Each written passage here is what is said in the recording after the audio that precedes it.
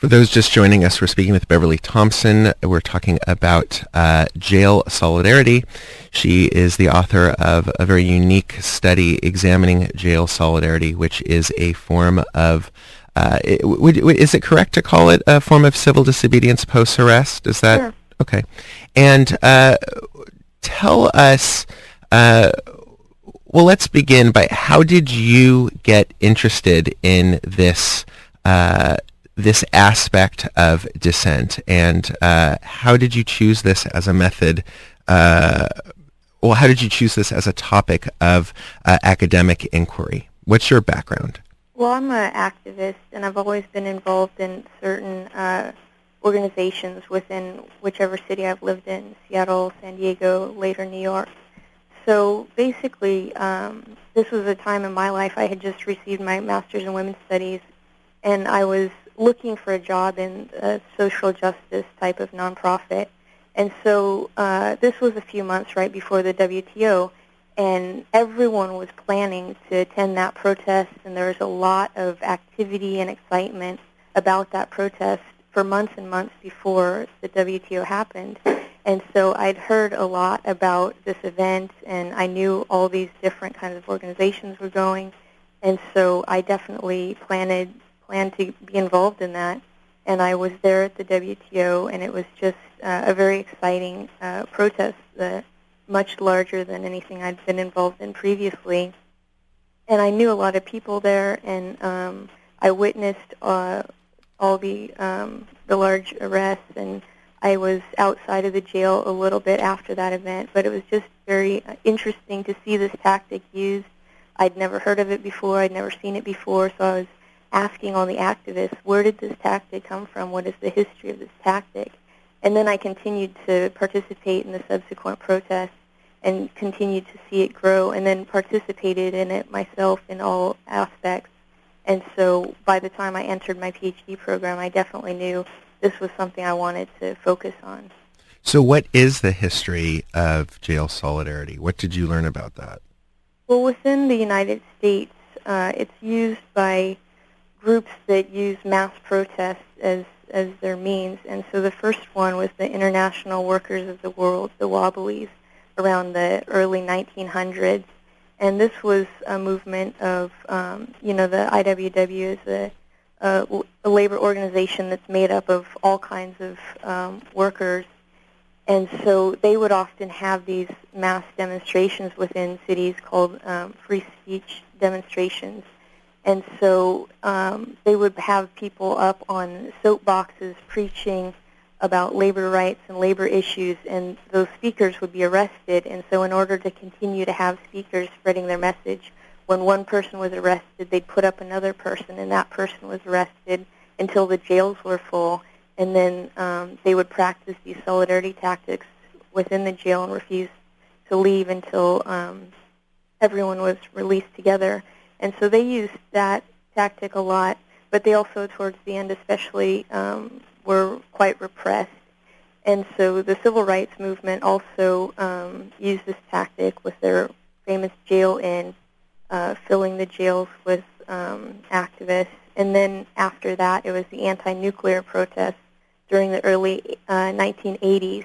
And so then some of the people that were involved in those movements in particular, the same people were involved with this global justice movement in the 1999, and so they were able to really remember this tactic, remember how successful it was, and train it to younger activists and other activists, and make it come about.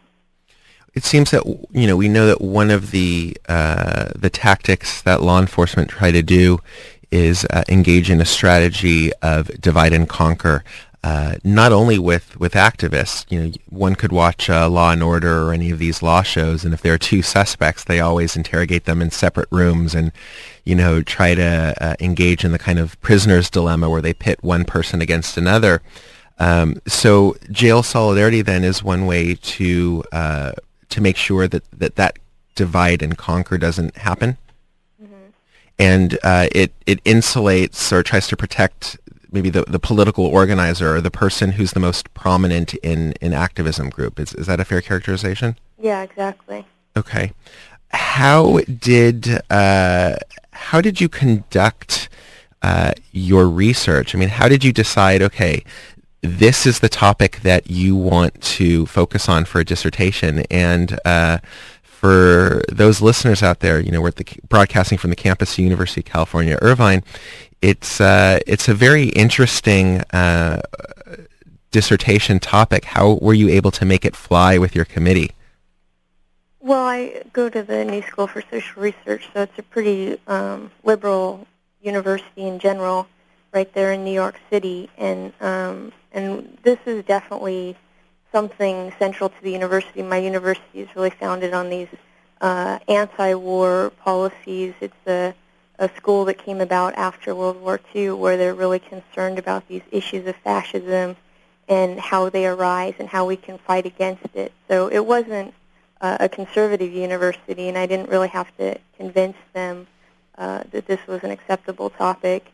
I also worked with my primary professor, Terry Williams, and he's definitely someone who does ethnography at the edge. He definitely researches a lot of groups like drug addicts, crack houses in New York City, people that live under the tunnels in New York City.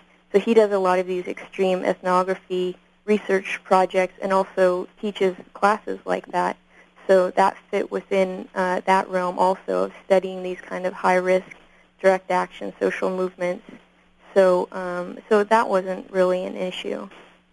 How did you... So take us through a jail solidarity. I want to remind listeners we're talking about jail solidarity. It's a strategy of non-cooperation, I suppose we could say, is probably the best way of characterizing it. Non-cooperation with authorities post-arrest. So how does it begin? Activists are arrested at a protest either for doing nonviolent resistance or, as could be the case with these mass protests, they just get caught up in the dragnet. And is the decision made during affinity group training prior to a demonstration, or can the decision be something that people decide while they're all sitting there on the bus going to a detention center, or is it something that they decide upon while they're sitting in the jail cell? What have you learned? Well, it's both of those situations. There's a lot of training workshops that go on before any mass protest events. For weeks and weeks beforehand, there's workshops on knowing your rights, on civil disobedience, the history, globalization issues, lots and lots of training. So a lot of people are really pre-trained in these tactics before the protest happens. But also then you have people that just show up and don't go to trainings, and people that are swept up and never intended to be arrested, or that weren't even part of the protest at all but might have been on the sidewalk watching. So there's definitely that large division of protesters that have really planned to come to this event and perhaps participate in some civil disobedience on the streets, risking arrest, and those that didn't plan on getting arrested but might have become impassioned in the moment because they witnessed some police brutality on the streets, or else they're on the jail bus. And that's definitely a time, that's the first time when all these people have come together as a group for whoever was arrested. Now they become this group that's in a high-risk situation together, so that's a very solidarity-creating moment. And so on the jail bus is when everyone starts talking about what is jail solidarity. They explain it to each other. They say who's going to participate, who's going to utilize solidarity tactics. And so once you see that this large number of people on the bus, maybe 90% of people plan on participating in solidarity tactics, then I think that really shows the less committed people that this is a strong group that's going to work together. And since so many people are participating, they feel a lot safer. So then even those people that are a lot more concerned about the tactic might participate because they see such strong numbers. And so people on this event, they're in the bus a long time at these mass protests. When so many people have been arrested, there's a huge backlog at the jail, and people can be on the bus for 5 to 6 hours. And I think it's really important to emphasize that the dual nature of that is that, first of all, you want to have a large number of activists, because if only a handful engage in jail solidarity, they're easily singled out by authorities. There's something that I witnessed firsthand at the RNC in New York, where I'm sure listeners are aware of Pier 57, as we've covered it here on the program so many times. That detention center on the Hudson. And at any given point, there were about 500 people being held at that old bus depot. And when I was there were about 3 or 4 teenage girls. I mean, this had to have been perhaps their first arrest or their first act of pretty serious activism. And they decided to engage in jail solidarity.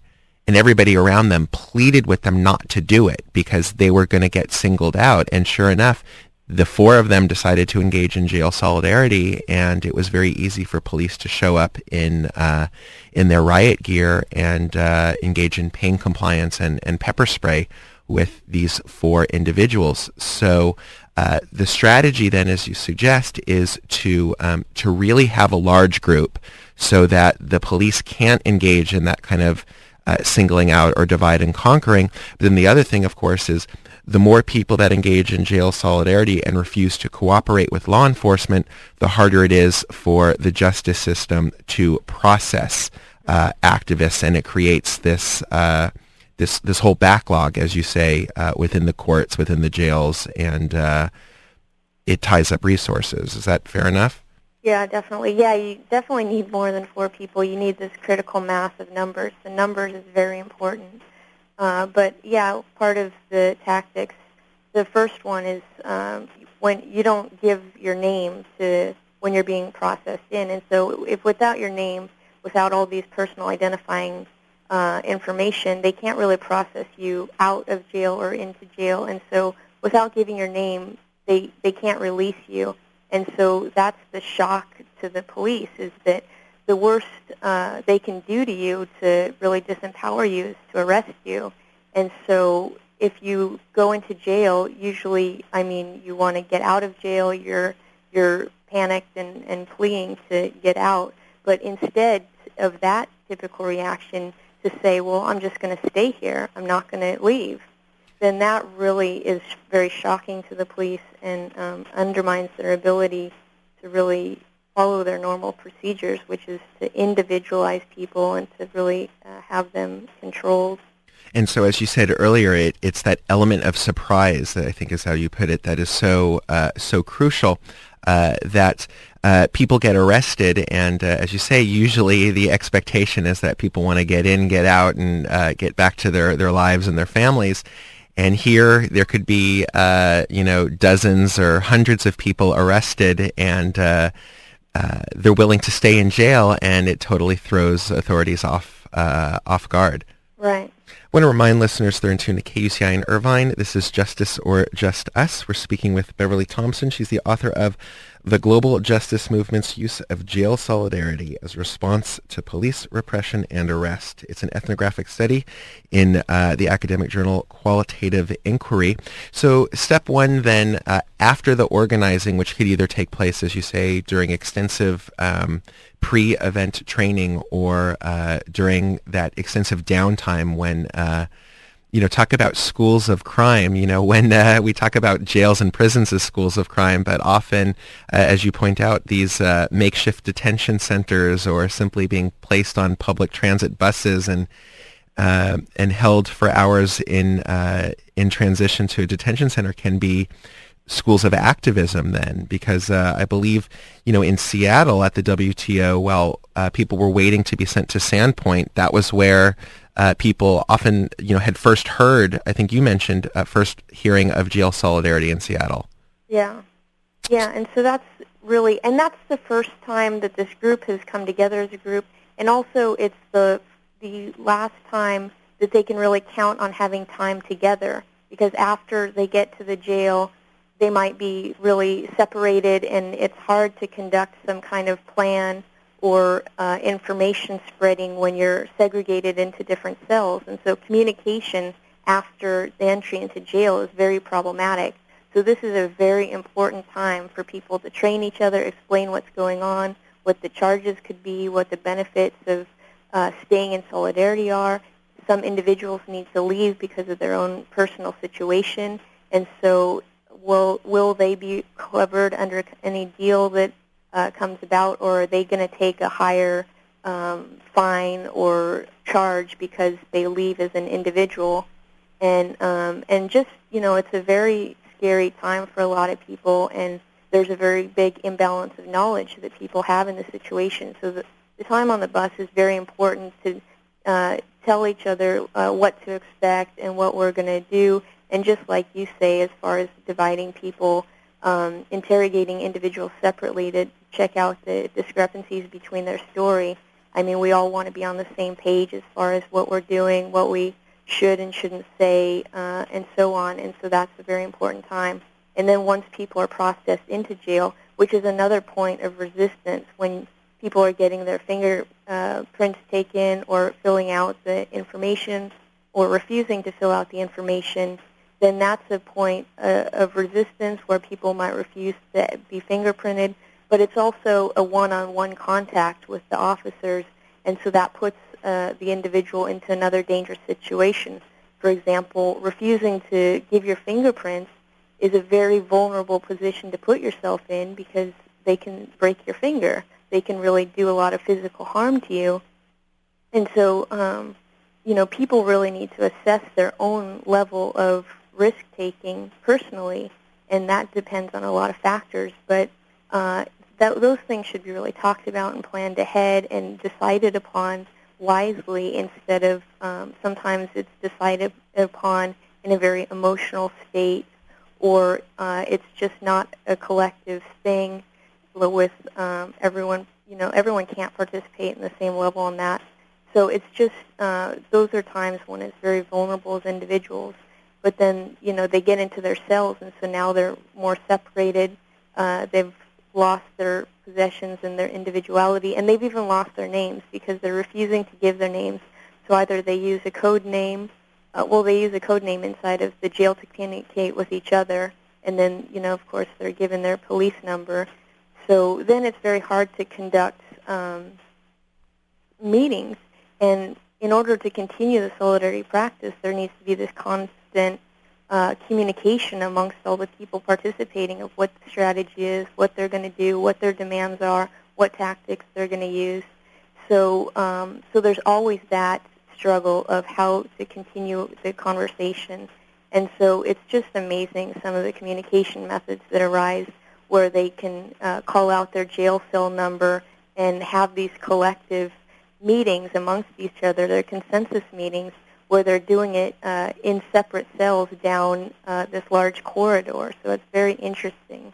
It was so I was so excited when I came across your article because as we talked, not on the air last week, our research agendas kind of intersect nicely. I am finishing up a similar study, and I interviewed folks who had done jail solidarity, but that's just one little aspect of my work.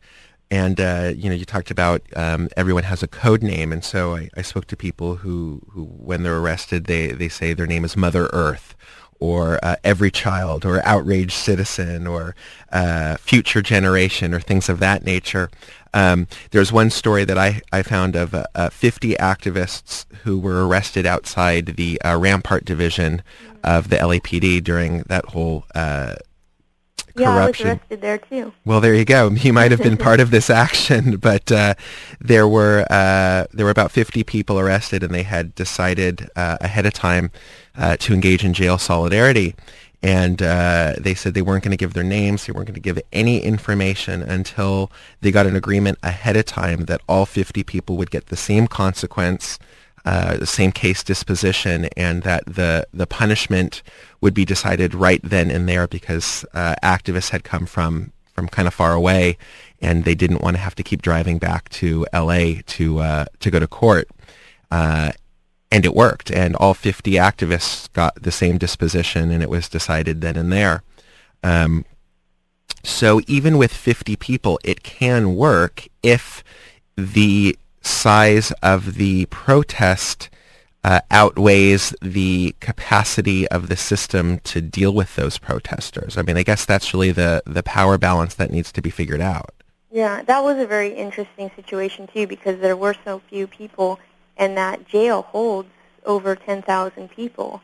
So it's pretty amazing to think so few people could really win in that situation. And, of course, then to divide that number in half, I mean, you have about 20 or 25 women and the same amount of men, so the groups are even smaller. But in other in that L.A., there was only about 170 people arrested during those few days of protesting, which was a lot smaller than the other events. In Seattle, you have 600 people arrested. And the situation in Washington for the April 2000 protests against the IMF World Bank, during the entire few days of protest, there was about 1,300 people arrested, but only 150 had practiced jail solidarity. And a lot of those people that had been arrested who didn't participate in the solidarity had either taken a plea bargain or posted a fine. And so after the jail solidarity was successful, after 5 days, we got the deal to be extended to all 1,300 people who had been arrested. Even if they had taken some other deal previously, they could take that back. Right. But that was dependent on the Washington, D.C. jail had a policy where they couldn't have a certain amount of people, and if they went over that population, they were fined every day. And so by us being there, we were making them go over their limit of prisoners, and so we were able to really exert a lot of pressure within that particular situation. And but L.A., it's so much bigger, so we didn't have that power, but it was still successful. And that's key, and that's something that I'm glad you brought up, because it's really important for people trying to understand jail solidarity to recognize is that one of its strengths is, it's kind of ironic that one of the reasons jail solidarity can work so well is because our prisons, or I should say our jails, our county jails, are already filled beyond capacity.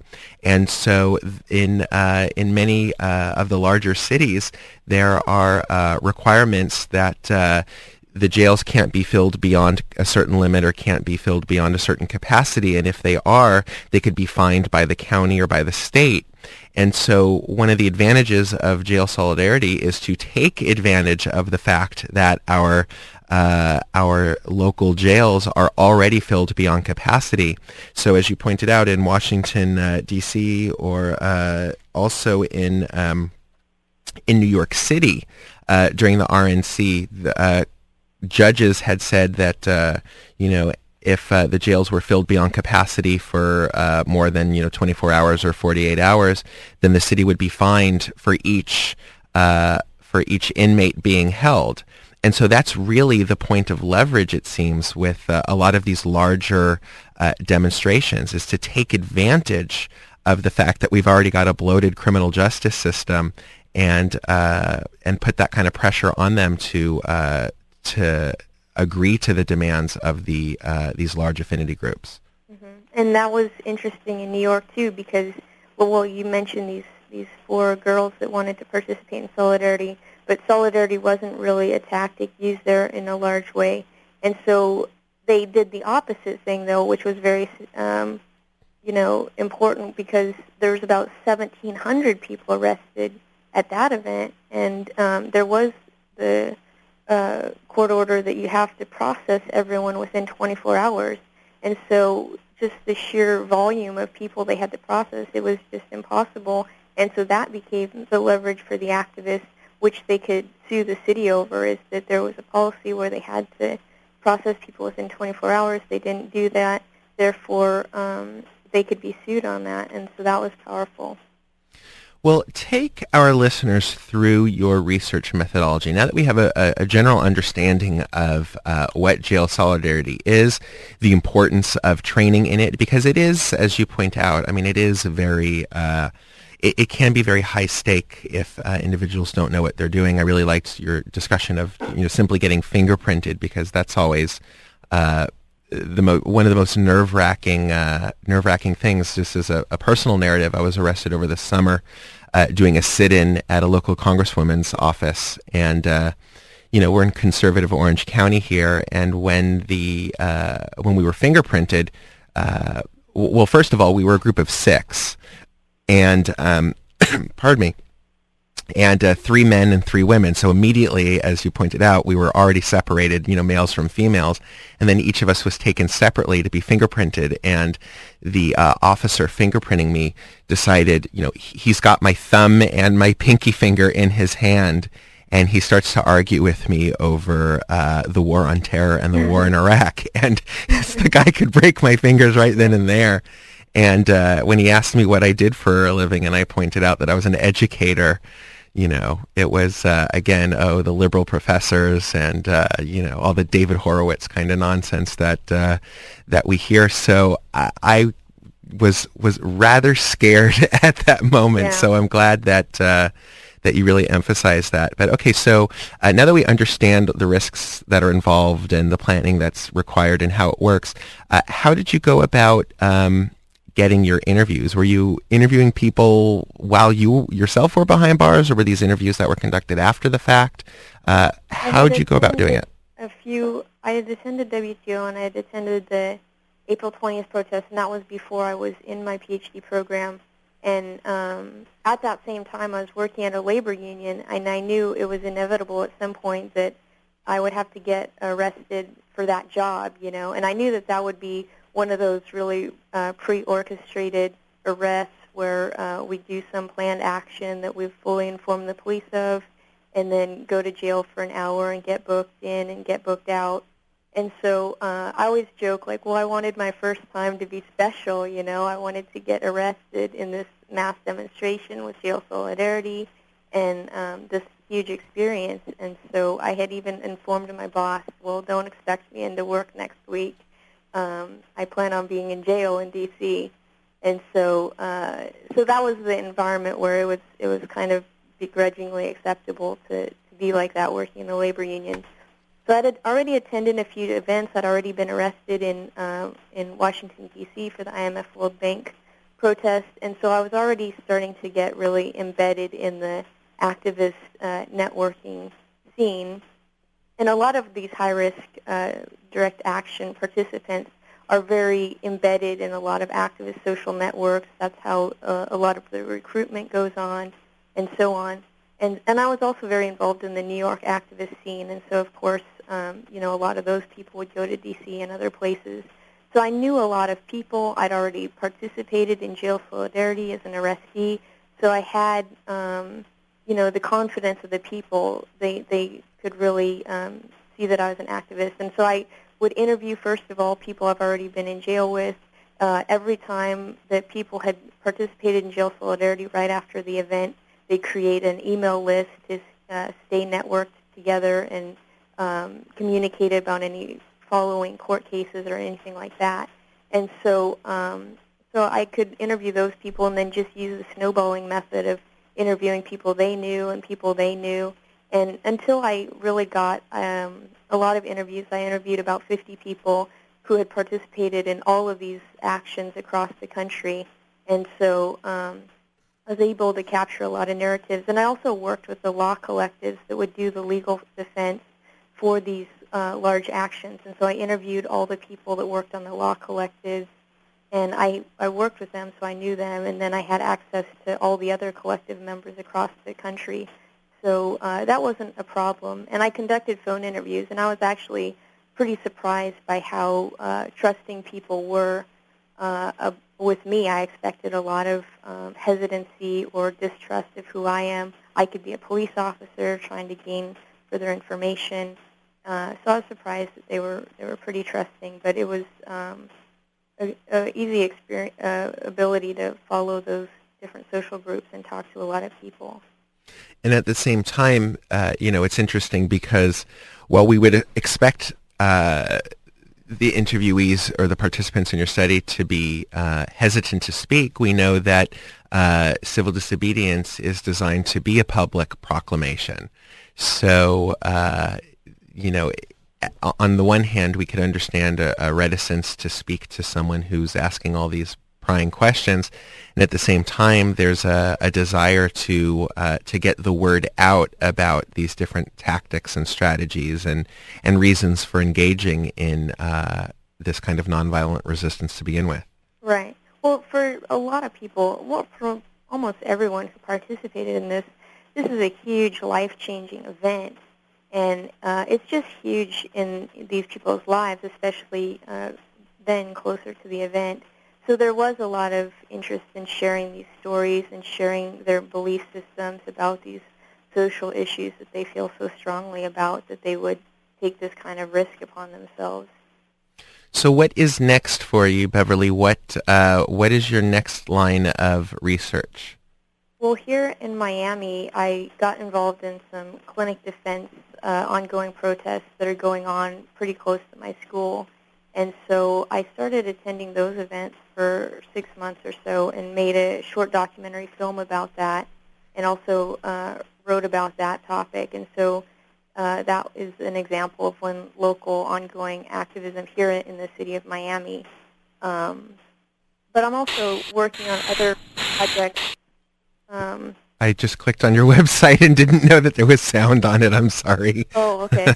I was thinking that was me. Yeah, go for it. I'm also interested in just some, like I'm in women's studies, so I'm looking at some issues of identity, and I'm looking in particular about female tattoo artists and women who are heavily tattooed as kind of a gender-resistant statement.